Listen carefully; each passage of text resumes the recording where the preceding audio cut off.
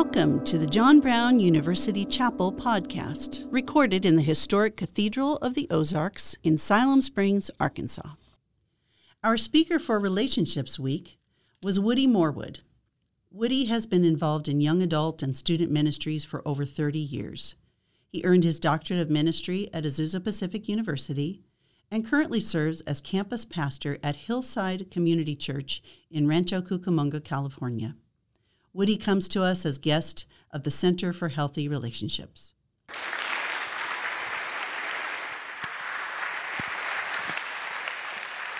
Good morning, JBU. How are you? All right, couple.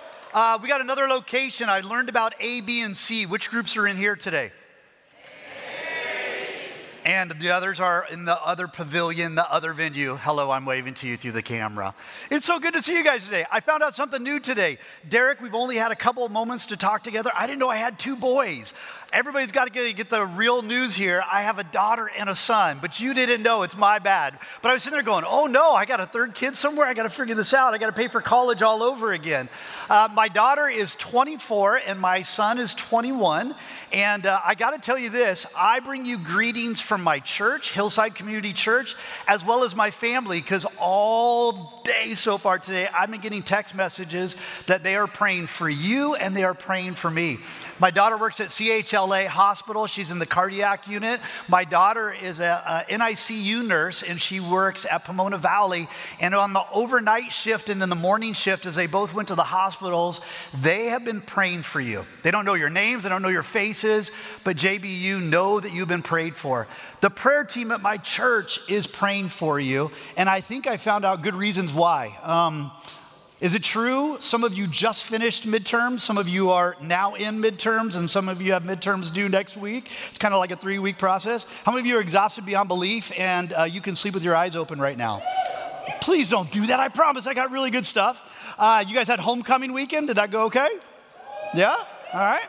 And you guys are now enough weeks into the semester that you're trying to figure out a rhythm and a groove. Some of you, this feels like the first time you've been back together.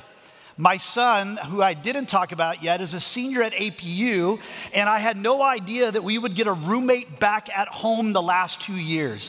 APU has, because of COVID stuff in Los Angeles and everything else, he has been at home and doing everything online. He never knew in a million years that he would spend half of his sophomore year. He got pulled out of South Africa and his entire junior year at home, and he's finally back as a senior. And here's what I'm hearing him talk about that some of you might be experiencing, and even what I remember from all the times that I was at APU.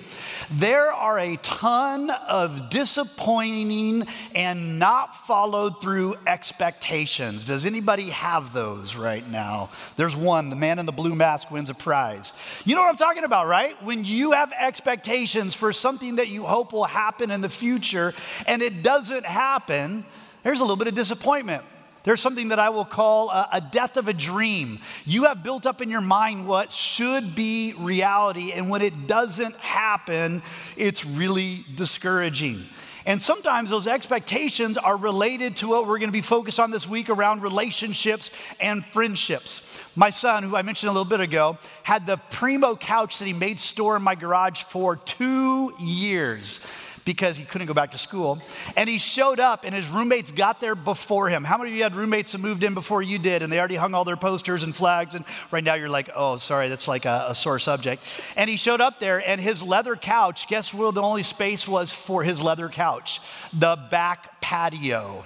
It is now the outdoor couch. And he was calling me on the phone. He goes, Dad, we talked about this, but they already decided, they already moved all this stuff in. Expectations. People are trying to figure out at my son's school when they're doing road trips, when they're doing different things, and they're having to navigate all the protocols, all the guidelines. And relationships and friendships in this season are something that are just really challenging. And it's kind of what I want to drill in on and talk with you guys about today, but I don't want to do it from my perspective. I would love to give you some scripture that could change things. Now, I know there's a lot of different traditions and denominations represented in any Christian university. At APU, we had 56 different denominations and traditions. So no matter how we ever did chapel, it didn't work for everybody, so we mixed it up all the time. And one of the things that we used to do that I would like to do with you today, and it's not just out of reverence or respect, it's actually, I know you had midterms, I'm trying to get the body moving a little bit.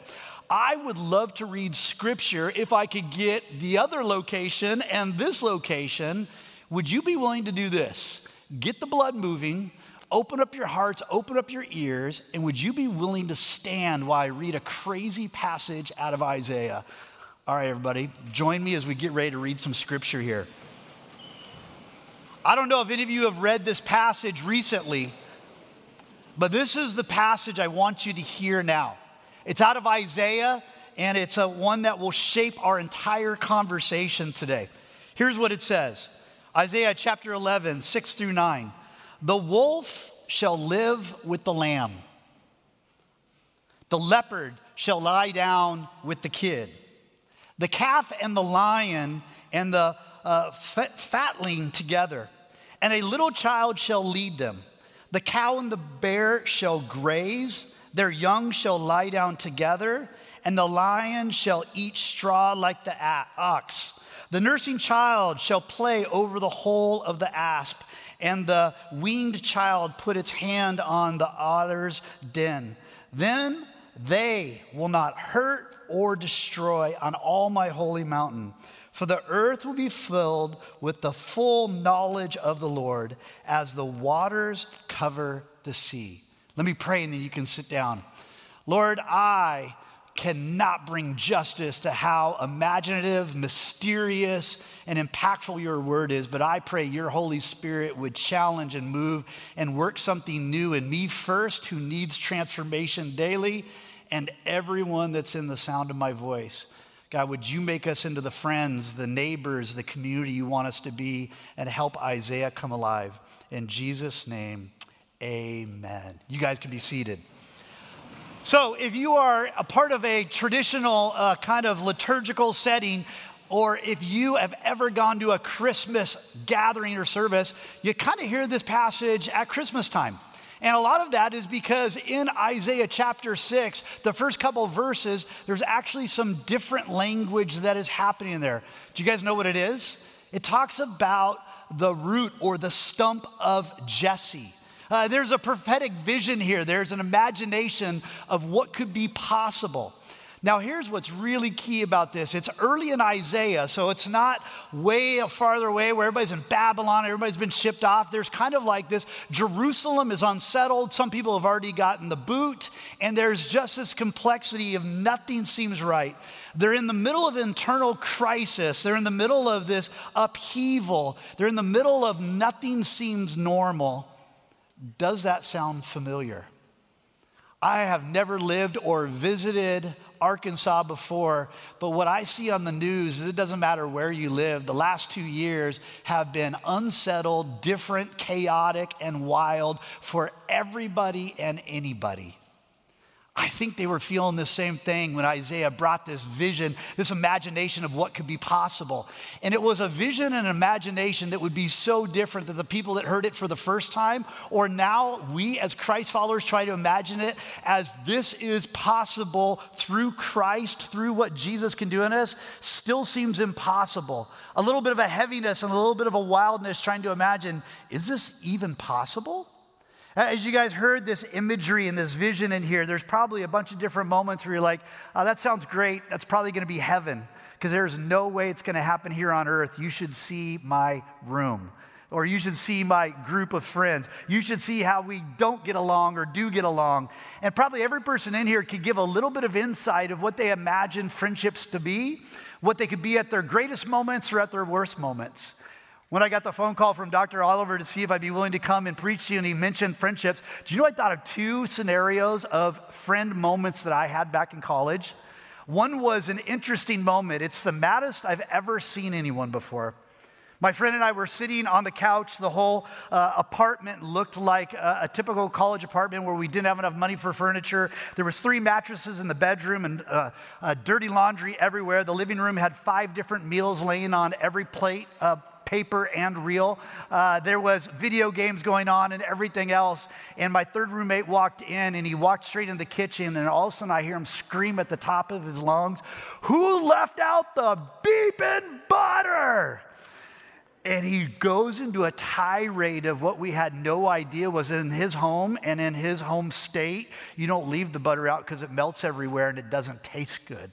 It was a moment of chaos, and it took us almost a week to work through it over butter. And I remembered another moment. I remembered a moment coming out of a daze, because if you see me on campus and we're roaming around and we're doing stuff and you see me shooting up, just know I'm a type 1 diabetic and I love insulin because it keeps me alive, and I do like 5-10 shots a day. But as a college student, I was sitting there, and all of a sudden, I was doing this new medication that I had never done before and didn't understand how fast it worked. And one day I woke up in the back of an ambulance with my roommates standing around me, because not only did I have a moment where one was yelling about the beeping butter, but I had another moment where they all rose to the occasion and went, "We will do anything and everything for our friend." Got me to the hospital, followed the ambulance, brought me clothes, did everything. And so when I think about this imagery and this, and I think about my son's experience, I think about 20,000 APU students that went through that university while I was there as a campus pastor, I know that this business of relationships and friendship stuff is real for you. And a lot of you are just like a Google search right now on friendship is, top results, hard, inauthentic, discouraging, and overwhelming. But Isaiah just painted an image for us that I want you to think about today. There's a photo that I put together and had just really a moment where I want you to stare at it. It's old, it's from the 1800s. The painter is Edward Hicks, and he was an American folk painter. What's so great is he originally was painting houses. He was doing furniture. He was trying to raise money as he was a pastor. And he started painting Isaiah 11, and he would name them the Peaceable Kingdom. What's crazy about his paintings is he would paint them, and he mostly gave them to friends and would occasionally sell them. I'll give you some more details about this painting at the end, but what I want you to do for a second is I want you to imagine the imagery that I've been hinting at, and I want you to think about it a little bit more, because it is really a radical vision that I know I have not fully lived into and have not figured out. This Isaiah 11 really reminds us of what only God can pull off that you and I can't. Look at all those pictures in there. You have an ox and you have a lion. Is there any way that they're going to get along? Probably only in some crazy random Facebook or YouTube video or movie where somebody found one ox and one lion that can actually get along for 5 minutes. But the truth is, we know one would devour the other. You got the leopards and a goat together. What would happen there? It's dinner time. Or could you imagine these leopards knowing that they're supposed to have a different identity, a different style of friendship, a different style of relating, and somebody walks in and the leopard has their mouth around the leg of the goat or the lamb, and somebody says, "What are you doing?" "Nothing, I'm just tasting it. I promise I won't bite down, I won't destroy, I won't ruin." And you got all these different setups. You got the wolf and the lamb, and all I can think about is Yellowstone. That's not going to work. The wolf will always win. The leopard and the kid taking a nap together. The calf and the lion hanging out, and the diet has changed. A lion doesn't eat hay. A bear and a cow and their little ones hanging out together. I've been to Alaska. Bears do not hang out with little cows. They eat them. And then the infant and the viper. Moms love their kids. They don't stick them next to a viper's nest or an adder's nest and have them put their hands in it.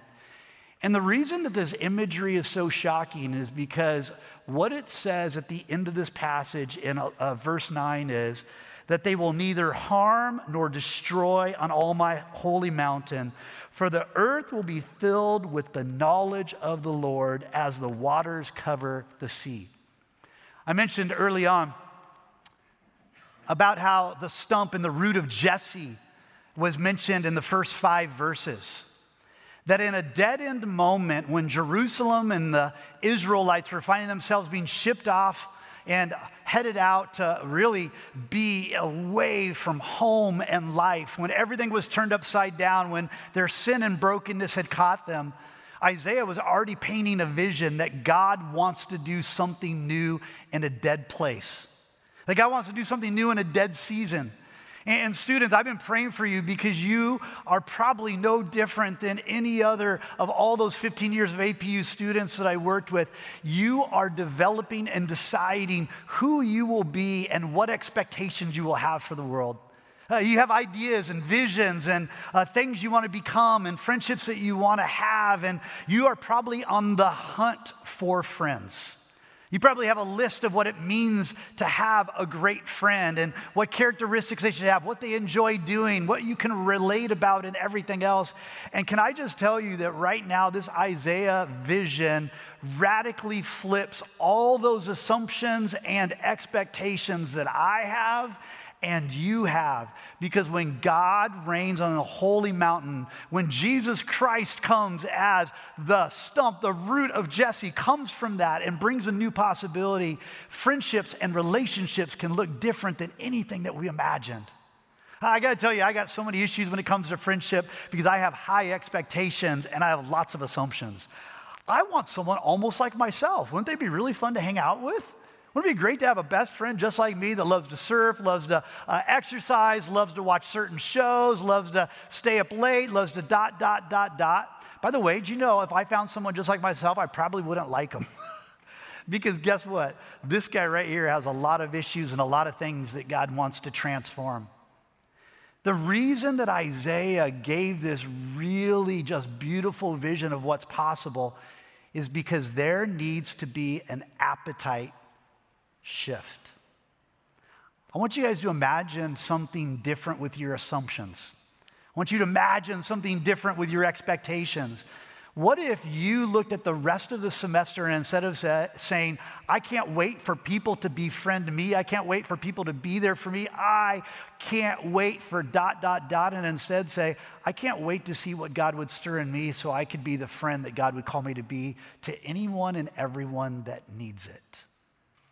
I know it's a Christian university. I know the one that I worked at for 15 years was a Christian university, and sometimes we lived up to banners like Christ over all. Sometimes we lived up to things like head, heart, and hands, and there were other moments, man, we are just like the bear, the lion, the leopard, the viper, and we are just as aggressive as everybody else. Oh, God, please save the day.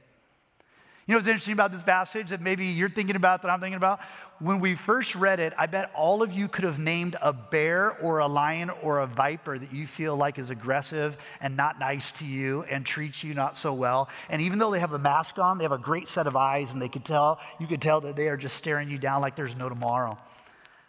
As I prayed over this passage, do you know what was so great that God did inside of me? It reminded me that half the time that I'm looking for the bear, the lion, the viper that aren't behaving, the truth is there's a lot of bear tendency, viper tendencies, and lion tendencies inside of me that I never even pay attention to. You guys have a lot of things working against you. I, like you, for many months have been living kind of in a cave. We were asked to stay at home.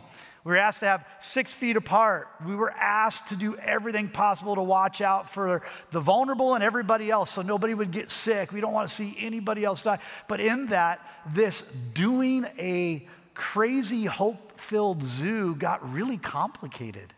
By the way, that's the title that I love for this chapter. If I could have written the Bible and put a title at the top of chapter 11, it would have been Crazy Hope-Filled Zoo. That everything that has happened through this pandemic has actually made me a little bit more used to, I love my lab. And if it's just me and Ellie and my 2 kids and my wife, I think it's a little bit easier. I don't have to bump up in the crazy hope-filled zoo because it's difficult. JBU, here's what I've been praying for you at the beginning of Relationships Week and everything that's happening here in this conversation around friendship. Would you begin to have an imagination that is so radical that the wolf and the lamb could hang out together, the leopard and the kid could take a nap, the calf and the lion and even their yearlings could hang out together, the bear and cow would change their appetite and not devour, ruin, or destroy each other, and even the infant could play in the viper den, because where God is at work and reigns, radical things can happen. I heard you guys have students that share on Sunday nights every couple weeks, right? You put together a little sermon possibility and you turn it in. I heard 3 weeks ago you had somebody that crushed it. They kind of were talking about this a little bit, and the words that they were using, I heard, was that in order to be able to have a great friend or to get to know someone or do life with someone, you don't have to have that magic. You don't have to have everything line up perfectly where you like vinyl or, I don't know, whatever it is that you're into. You can be the most different people in the world, but where God reigns on his holy mountain, there could be a friendship that's built more on sacrifice, longevity, dependency, encouragement. The sacrifice that could happen in friendships could change everything. I don't know if you guys are dealing with these things, so I'm going to point at APU because I was there 15 years ago. And if it's similar to here, just welcome to college campuses. It is what it is.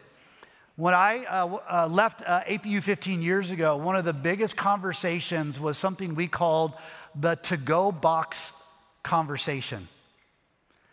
It was before the pandemic, and the university tried to make things easier for everyone. And they got to-go boxes because people were studying and everybody had to get out of class as soon as possible. And what we discovered was we didn't just make life easier and more academic and more productive for everybody. We also unintentionally created a moment where people were now choosing to go watch Netflix nonstop or go sit in a room because it was safer and easier and less complicated than trying to be with other people. We never got it figured out. I don't know if that's something that happens here, and I know with all the protocol and the guidelines and everything else, we are in a habit of distancing rather than moving towards each other. I came up with a couple phrases that might help you guys think about this passage. If we are moving in the Isaiah 11 theme, things like diversity, safety, inclusion will be what's more natural than not natural. When there's moments when you go, man, it'd be so much easier just to go sit by myself, be alone. And by the way, those moments are needed for health and everything else. But if that becomes my norm, and by the way, because of the last 2 years, it does start to feel like my norm more often, that I actually have to pay for God reigning on his holy mountain and now giving me the strength again to move towards people rather than away from people. Here's something else that we had at APU that you might connect with or realize. Do you know we were trying to promote friendship and connectivity and people doing life together and having commonality, but people were telling me because of the dating scene and the significant other and the DTRs and everything else, that you couldn't even do a natural friendship where you walked across campus with somebody else because everybody automatically assumed and wanted to project and decide, oh, something's happening. And they're like, no, I'm just trying to live a godly friendship. That in some ways, the ideologies, the expectations, the assumptions that we bring into life sometimes work everything against this passage of Isaiah actually becoming a reality. I feel really challenged as I sat with about 7 of your students, a bunch of juniors, a couple seniors, and it was really neat because they spent time defining what friendship was. And then I asked them 2 questions.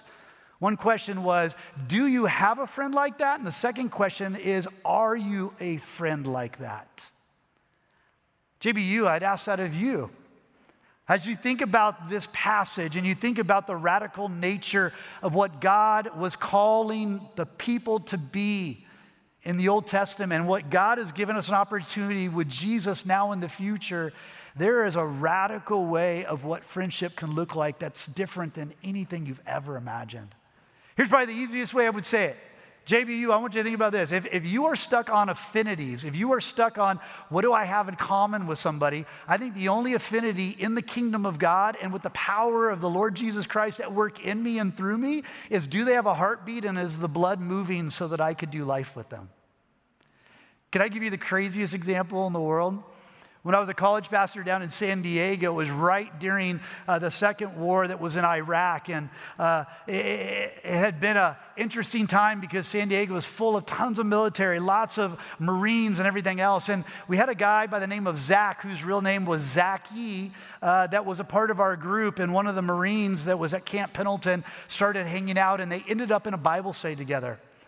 Zaki had an accent and could tell that probably somewhere in the Middle East he was from that area. And of course, the young Marine was always wearing all of his Marine stuff. And they were sitting in this Bible study, and as they were discovering and moving towards each other rather than away from each other, they discovered that they were potentially in different foxholes, either shooting or praying at the same time, because Zach, whose real name was Zaki, was forced into the Iraq army as a Christian and told he had to fight or they would take his life. And the Marine on the other side, who was told because of his service and was bought into what he was doing, was trying to create freedom, went to that space.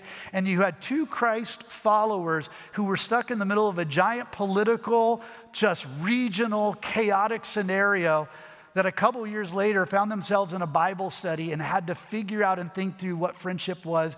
And it didn't take long when God was reigning on his holy mountain and Jesus Christ was giving them the ability to do life together.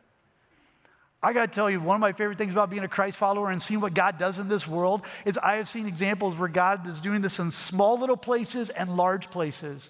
I got to go to Rwanda about 10 years ago, and one of the members of the tribes that was there, you have the Tutsis and the Hutus, they were sitting there and he was pointing to all the different family members at a graveyard that had been killed, and then he pointed to the other graveyard and he goes, but now I have friends and who I call Christian family and friends in the other graveyard family, because we will not allow the divisions and the things that tell us that we should be against one another.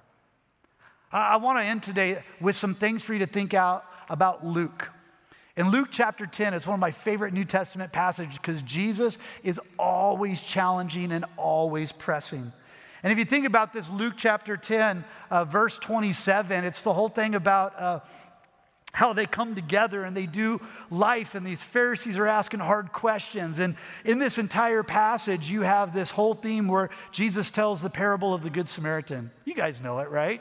3 different people walk across the path of somebody that got beat up and robbed. And at the very end of this Luke parable passage, Jesus asks, which one was the best neighbor? You have the 2 religious ones that moved away from them, and then you had the Samaritan that moved towards him. And there's a little Greek word in there when the whole thing gets summed up at the end that I think about and challenges me in so many different ways, is the word eloos. And the word is actually for mercy. And the word that's there for mercy actually has a definition that's really shocking. It talks about uncertain affinity. That mercy word can be used for God this way, and it can be used for relationship this way. And as I think about friendships and I think about who I am drawn to and who I kind of back away from, who I assume is a bear, a viper, a leopard, or something else that I could never really have anything in common with because they would devour me. And the truth is, half the time I'm the one that would devour them. In this Luke parable, when the answer is the one who had mercy on them, the Greek definition of that is the one who was willing to have an uncertain affinity and show mercy that creates a relationship. JBU, if you're like me, a 50-year-old old fogey, if you are like every university I've spoken at, or even APU that I worked 15 years, your tendency, your expectations, your hopes and desires are where are the friends that I can get safety, where I can get affinity, where I can have something in common, where we'll get along from the very beginning. And sometimes we spend an endless lifetime looking for those. And if we get this vision of the Old and the New Testament, the parable of the Good Samaritan, it isn't, hey, Jews, go look for your fellow Jew, someone that looks like you, thinks like you, speaks like you, eats like you, does life like you. But instead, go look for the one that has uncertain affinities that could create a friendship based on the living God who wants to change everything radically. I want to put this painting back up here at the very end because there's something pretty powerful about it that really kind of continues to help me know that this is a lifetime of a vision that is not going to be easily done. In this painting, he painted this over 100 times. Everyone's a little bit different. And as a Quaker, and by the way, the Quaker denomination, a society of friends, he was showing that he was constantly trying to figure out what it would look like to live in a peaceable kingdom, or what I call the hope-filled zoo. What it would look like to have friendships with uncertain affinities. What would it look like to move towards people rather than away from people? And this was painted over 100 times with many of the same animals and creatures, because I think he was trying to get his friends to figure out what it looked like. He was trying to figure out what it was going to look like. And can I tell you, until Jesus comes again, you and I will constantly be begging God to help us move towards that. And JBU, guess what? I believe you are in the greatest petri dish of all time. You have 4 years where you're going to be around people that are different than you. You have a chance to practice right now what that looks like. I mentioned to you my daughter. She works at CHLA, Children's Hospital of Los Angeles. And she comes home every night and tells me about the new friendships, the uncertain affinities that she is creating, that God is helping her create. People she would have never gotten along with, respiratory therapists, other nurses, staff members, custodians, and God is opening up in her calling and vocation one of the greatest family of friends that she has ever had, that are all pointing to God is up to something creative.